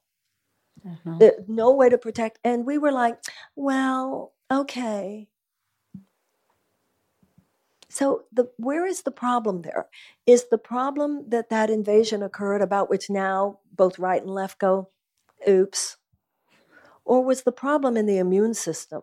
Was the problem that this diseased thought occurred in that lack of wisdom? Profound lack of wisdom? Or was it us who apparently were so desensitized? What were we thinking? What were we? So it's always about us. That's what you learn in crisis. You stop pointing at the other people and you look at yourself. And I think we need people who are willing to look deeply. Whether, that's the problem with traditional psychotherapy. Somebody says, what's going on in your life? Why are you upset today? Rather than realizing many of us are upset because of things that are the forces that all of us are at the effect of. Or talking about the spirituality thing, too often people go to psychotherapy today and the therapist says, is this relationship really giving you everything you need? As opposed to what therapists should be saying, which is, are you really giving everything you have here? So psychotherapy, like everything else, whether it's politics, psychotherapy, education, business, everything is expanding because we're expanding and evolving into the realization that this spiritual component, the lack of it, is what has led us into very dark places.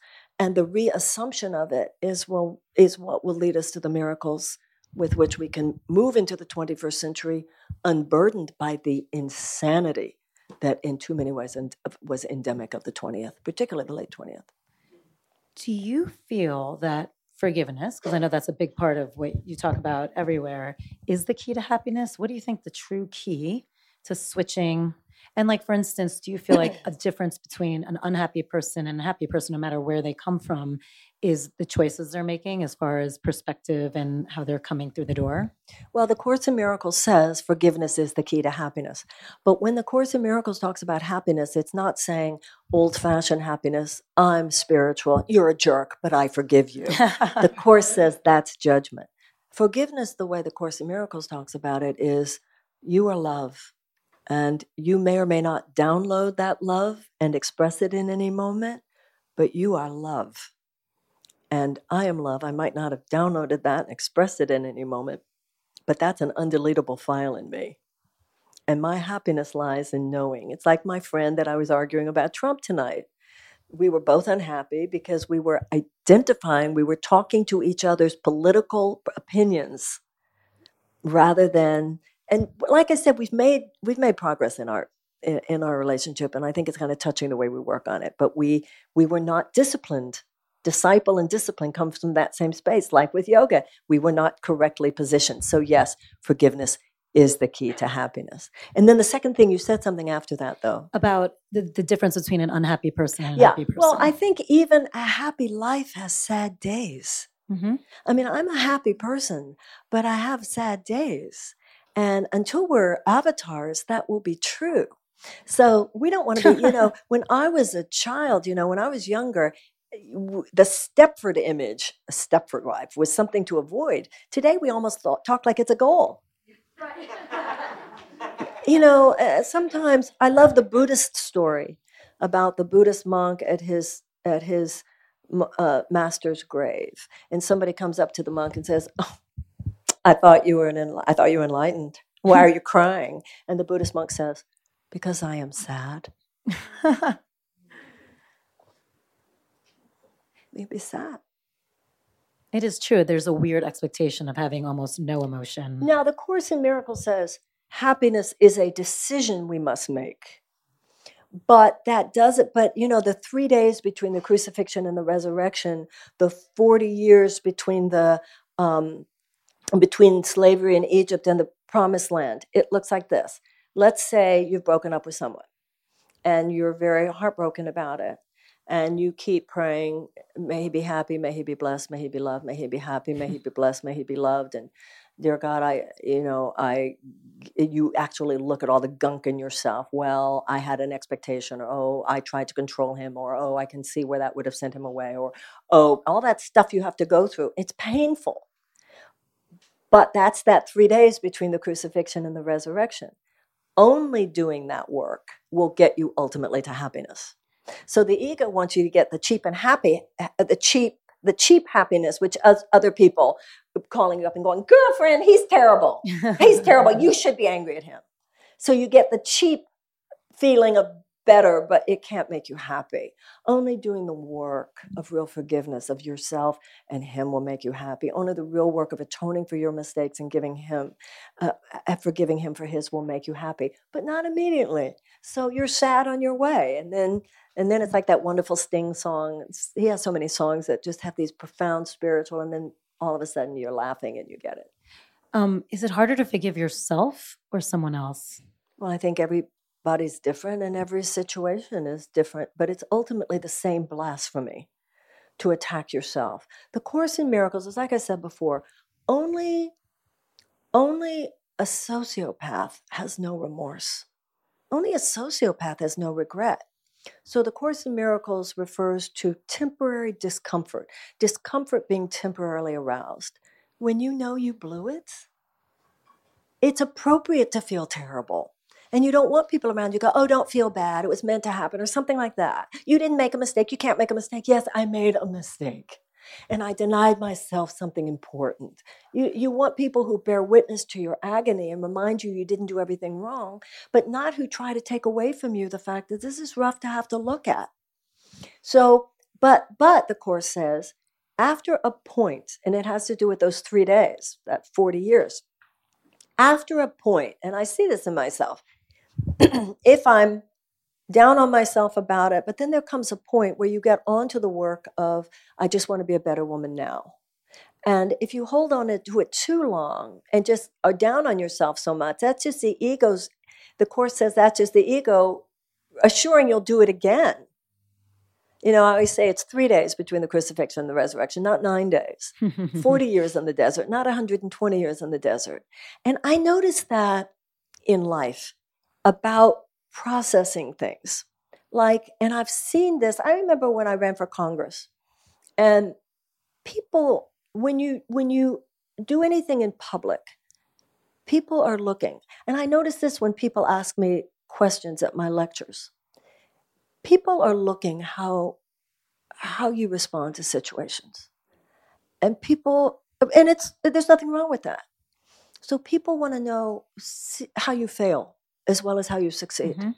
And I remember when I first, after that election, people were so kind to me. And I'd see people on the street, I voted for you, and I'm so sorry. People were so kind. After a while, though, I could tell, because I was doing my work, and I could just see it. Sometimes people would go, they were happy to see that I wasn't, I don't know, people notice how there's a time when you go through something, whether it's a personal pain or public pain, people are there for you. But after a certain point, they want to see you not suck it up, because you're not sucking it up at that point. You've processed it. So if you went through a divorce or you went through anything painful, people are really there for you. And then people have they're no longer that attracted to hearing the story again if it's gone on too long. And everybody picks up on that. Everybody can feel it. So when you're doing the appropriate time of feeling bad, people are really there for you. And when you're going on too long, you'll feel that from others. And so you're saying it's like a natural rhythm, actually. It's a natural rhythm, exactly. And that's why in that book, Tears to Triumph, I write at the beginning, I quote that Rilke poem where he says, "Let me not squander the hour of my pain." Life has seasons. And I've really noticed that how people will really be there for you when you're going through something. And people can also feel it when it's time. And they're pull you up off the couch and get you going for a walk. Mm-hmm. That's right. So let's do your 4 U's, which are 4 quick questions with takeaways for all of you guys. What's your favorite book? Well, I mean, we all kind of know the answer. I love A Course in Miracles. Obviously, I'm attached to that. I read every couple of years. I read Letters to a Young Poet by Rilke. That's a great one. It's a great one. Yeah. What's the type of meditation you rely on the most? The lessons in A Course in Miracles, and also I do TM, Transcendental Meditation. Do you journal or have any other daily practice? It would be A Course in Miracles. Also, what is your daily practice? When you get up, how long do you meditate for? Do you pray every day? Do you meditate every day? Well, I know, yeah. And as I said earlier, the Course in Miracles says that the morning is extremely important. If you wake up in the morning and you go straight to the computer and the news, especially today with everything going on, you just download the consciousness of, that's why everybody's so angry, because you're taking it in. And then, of course, you're going to be depressed by noon. So in the morning, and when your mind is open to new impressions, before you go there, think about God. You take a shower or bath to get yesterday's dirt off your body. You meditate and pray to get yesterday's stress off your mind. And so whether it's TM or picking up the Course in Miracles or even just my own reflection, I try to, even if I'll pick up to see if there's a text from someone, I won't go, then put it down. Don't go any further than that. Go get your steel core. And do you feel like when have you messed up? Like when are the times where that email just distracts you so much? I won't do the email. If you don't have my cell phone, then you couldn't. If you have my cell phone, then your text might be something I want to look at right now. But if you don't even have my cell phone, why would I be looking at your email right now? No, because it'll get me off my steel core. And then you have that, and it's everything we were talking about your. If you take care of the vertical, you'll be able to be effective on the horizontal. The key to power in this world is knowing you're not of this world. The Course in Miracles says everybody has a guilty secret that they think only we think. Everybody has it, and it's this thought, I don't think I come from here. And the Course says, you really feel at the deepest level you're an alien because you are. This world is not your home. So first, you claim your home, which is in a realm beyond this world. Then and only then can you be comfortable in your skin. That's the counterintuitive thing. The only way to be comfortable in your skin is to know you're not your skin. And the Course says over-identification with the body puts a stress on the body. The body is not meant to carry, and that's the cause of sickness. That's incredible. And frankly, it's also, again, I think even thinking in that perspective helps performing and doing the work so much easier, because then you start realizing, wait, we're all the same. We're not this. There's no guilt. There's no innocence. I can lead with love. Like all these things you're saying you need to do. I feel like that really helps looking at it from that perspective. Yeah, well, it's everything, because it's like when I said before, the malignant thought is it's all about you. How could you and I be here right now if we thought we had something special to give? The stress of that. And then you're worried that people are going to realize really you're a fraud because you don't. But you don't. It's just that somebody has to be the one saying it. And in this particular situation, we're here, so we must be it. There's nothing more special than that. The Course in Miracles says all of the children of God are special, and none of the children of God are special. 90% of the time, the advice that will liberate you is to say to yourself, get over yourself. I think we should end on that, because that's amazing. I mean, that was incredible. We'll still do a Q&A, and she's going to do her personal practice, which will be a 5 to 10 minute meditation. So stick around for that. So the Q&A will be after. I want to say thank you, though, because our listeners just think you're so fabulous. Have you told everybody we were in Israel together? I mean, no, but we had an amazing trip in Israel together. I think you're tremendous, and I think your place is beautiful, and I'm not surprised that it's cute. I just think you're wonderful. I love you. I love you too. And like I started and said, you are an unbelievably loyal and kind friend amongst just one of the most brilliant spiritual teachers out there. Right back at you. Thank you. So thank you. But I do want to say, you guys, if you haven't subscribed yet, please do. It really helps us. And please write a review as well. Marianne.com, go to her website. If you didn't sign up when you came in for her email list, please make sure on the way out that you do sign up. Marianne.com has all of her events, all of your talks. Always here once a month at the Saban Theater. And you're lucky because it's also this Monday. Tomorrow? Right? Yeah, 2 days. Monday. No, Monday. Yeah, this Monday. And she's here once a month. And the 10th? 12th December. And also, again, I mentioned the Teaching for Teachers program, which she just did, which is incredible. And you can get that on her website, too. And if I may, as I said, I don't know for sure, but because you never know until that last moment. but I am considering the possibility of running. And if you have an opinion about that, I'd love to hear your opinion. Well, let's make the opinion loud right now. I meant personally, but thank you. Sounds pretty good to me. Thank you so much. So thank you. God bless you. And you guys all stay put. But for everyone listening at home, thank you so much. And you're amazing. And thank you for just even your energy walking into this place for us. Thank you. Okay, so now we're going to do your personal practice. How lucky are we? We got a meditation from Marianne. Is that what we're doing now? Yeah, like a 5 to 10 minute meditation. Okay. All right. We see in the middle of our mind a little ball of golden light. We watch this light as it begins to grow, larger and larger, until now it covers the entire inner vision of our mind. We see for ourselves within this light a beautiful temple. We see a garden that surrounds the temple and a body of water that flows through the garden. We see that the inside of the temple is lit as well by this same beautiful golden light. And here we are. For we have been drawn together by the power and in the presence of God. Having closed our outer eye, we are opened to the light which is within. We see in the middle of this temple the presence of God, however God appears to us. Some see light. Some see angels. Some see Jesus. Whatever image moves through your subconscious mind is true.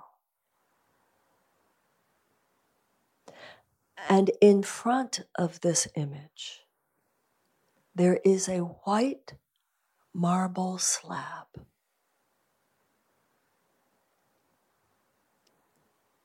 And you see with your inner eye as you yourself walk up to the slab. And your clothing miraculously falls away. And you lie down upon your back on this slab, which when you lie down upon it is soft as a feather.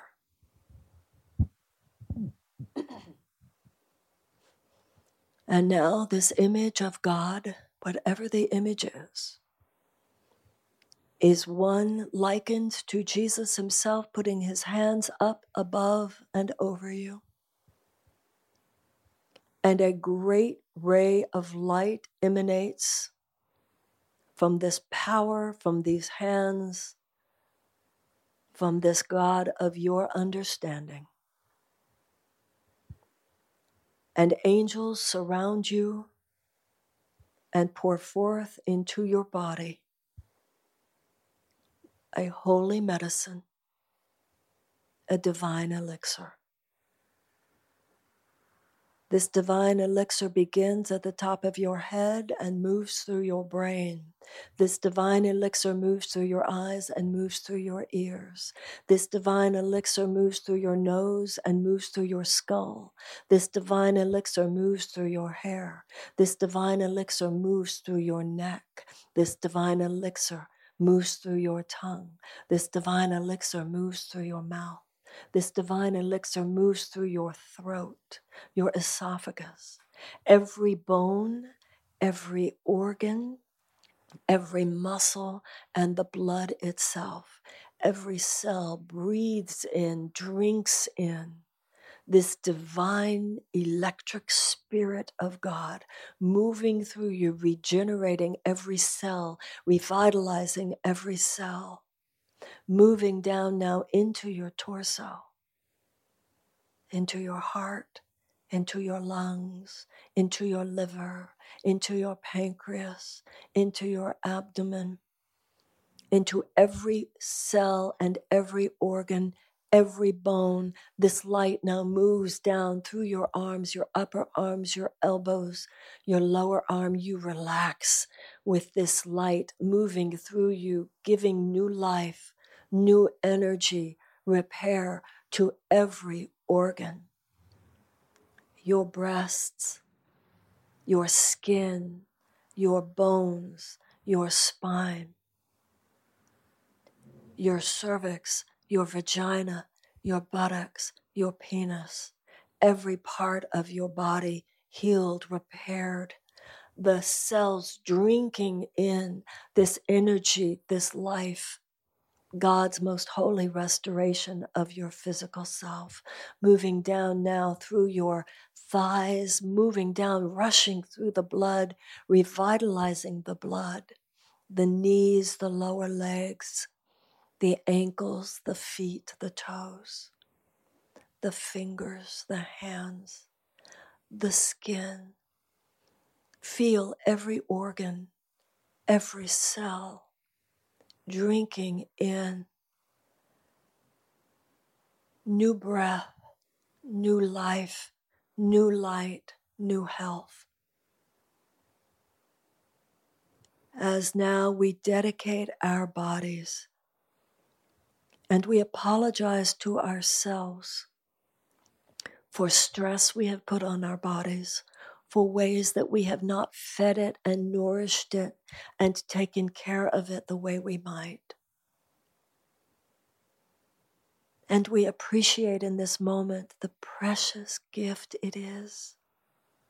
And it is as though we are standing looking at our bodies on this slab. And we give thanks for the body. And we commit ourselves to its nourishment and its nurturance and its care. And we receive this healing.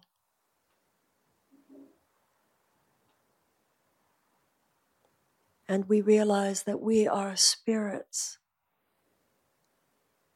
The body, a suit of clothes, a priceless treasure.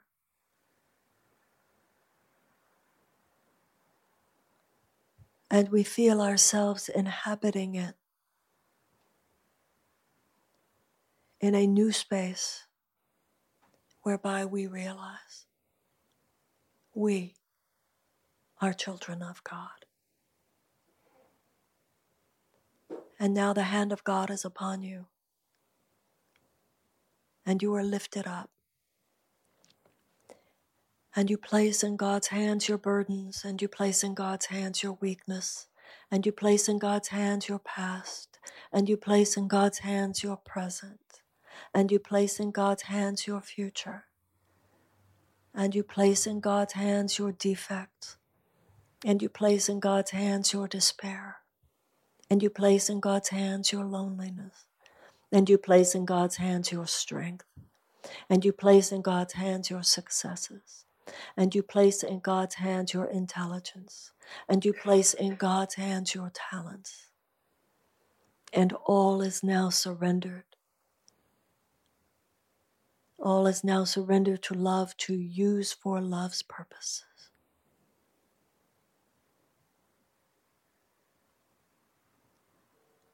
You surrender more deeply, more willingly, more consciously than ever before. All that you have and all that you are. And God Himself accepts the invitation. And in this moment you are lifted. You are lifted from your weakness into your strength. You are lifted from your past into your present. You are lifted from your body into your spirit. You are lifted from your guilt into your innocence. You are lifted from your littleness into your magnitude. You are lifted from your chains, and you are lifted from your prison, and you are lifted from your hatred, and you are lifted from your selfishness, and you are lifted from your narcissism, and you are lifted from all those things which have held you back. For on this night you have remembered who you are and why you are here.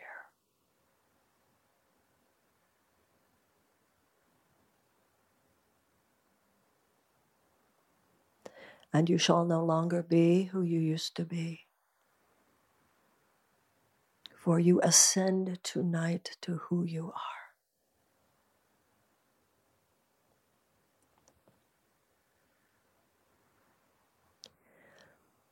And now we take this moment to think of one person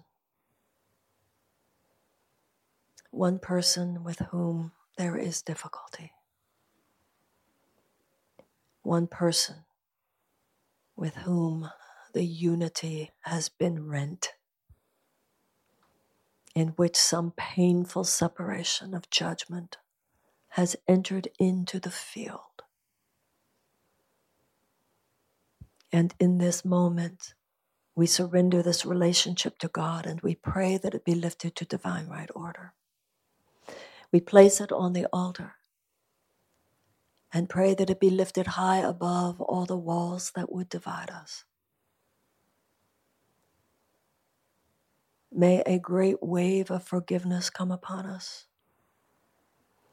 May they see only the innocence in you, and may you see only the innocence in them.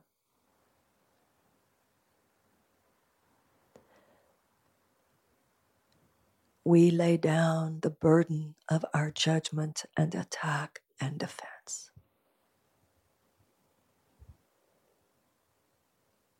That now this relationship might be reborn.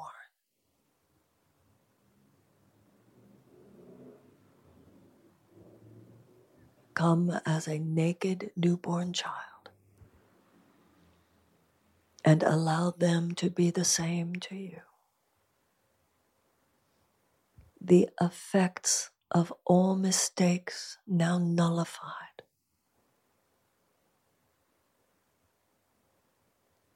For they were only illusions. In this moment of truth, you are united as one.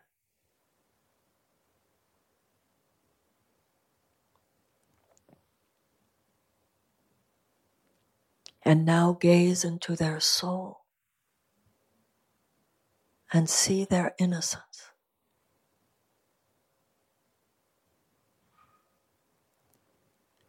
And now gaze beyond them. And with your inner eye, gaze into the innocence and the brilliance and the glory and the love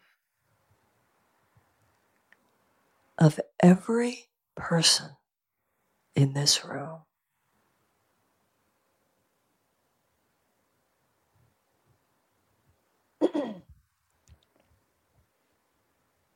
And now extend your gaze, your inner eye, beyond this room. And gaze into the glory and the innocence and the love and the light of every soul in Los Angeles.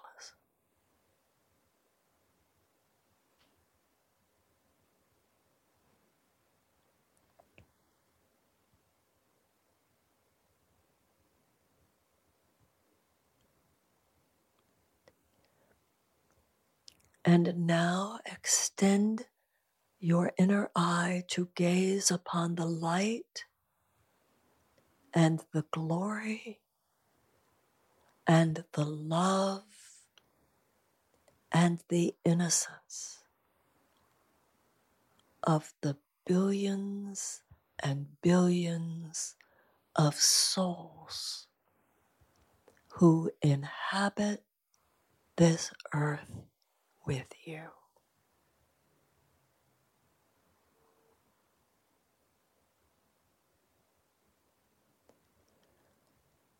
Allow yourself to be amazed as you have extended your perception beyond what the physical eyes can see. See the unspeakable truth and inimitable beauty that is the truth of who we are.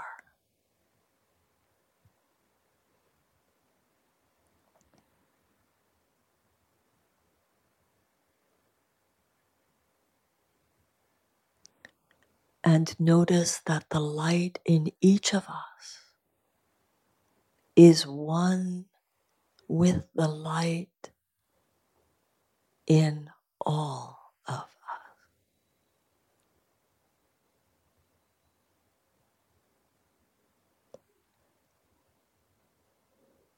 Allow yourself to be amazed.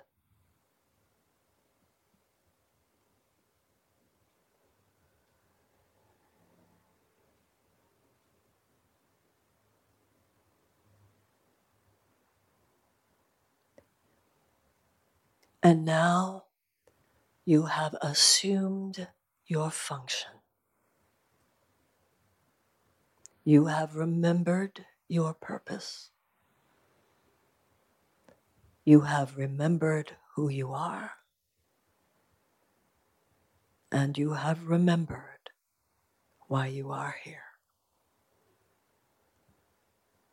May angels come upon us and be posted around our mind, conscious and unconscious, that the divine imprint of these images might be upon us, firmly founded and rooted, never more to depart. That from this point forward, when you see anyone, you shall see with your inner eye. You shall look past their mistakes to their innocence. You shall look past their shortcomings to their beauty. And in your presence they shall be reminded. And they will see a light in you that you have chosen to see in them. And they will wonder at your power. And they will wonder at your glory. And they will be grateful for the miracles that occur in their lives because you see the truth in them.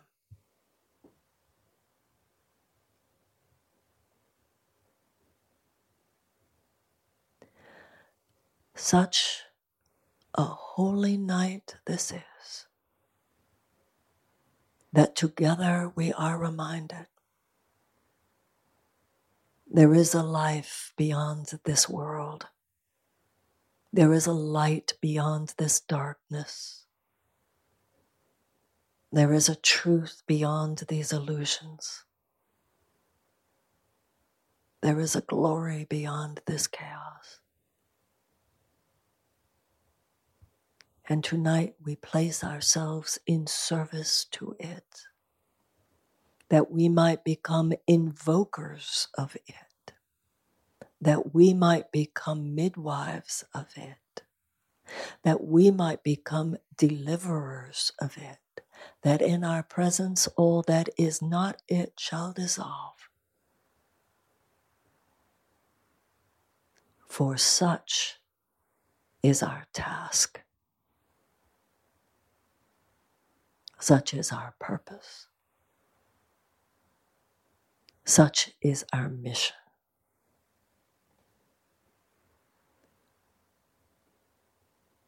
Such is the power and the glory of God.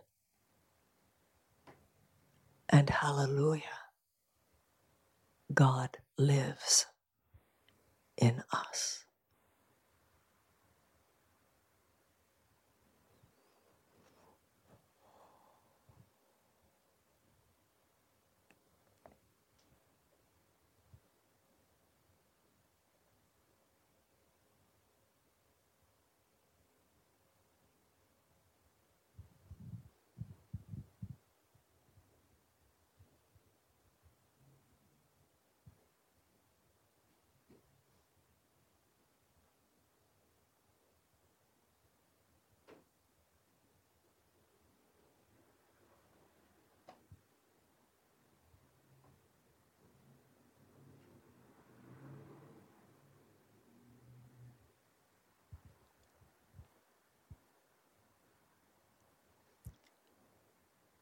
Gently prepare yourself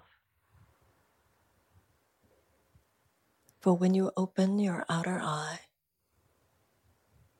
you shall be changed. And let us remember that on this night, we prayed that God come upon us. And as we see in the future how these changes are manifest, let us remember to give thanks. Sending our love and our best wishes to one another. Sending our love and our gratitude to Tal and to this place and praying that it be blessed. Together, we say, Amen. Den Talks is produced by Mike Burns, Nicole Rappi, Reem Edon, and music is by Alex Vetter. If you haven't subscribed, please do. And also, wherever you listen, please go and leave us a review. It's so greatly appreciated. It really does help us out. If you want to keep talking about all this stuff, please join our community on our secret Facebook page. Go to Facebook, search Den Talks Podcast, and join us there.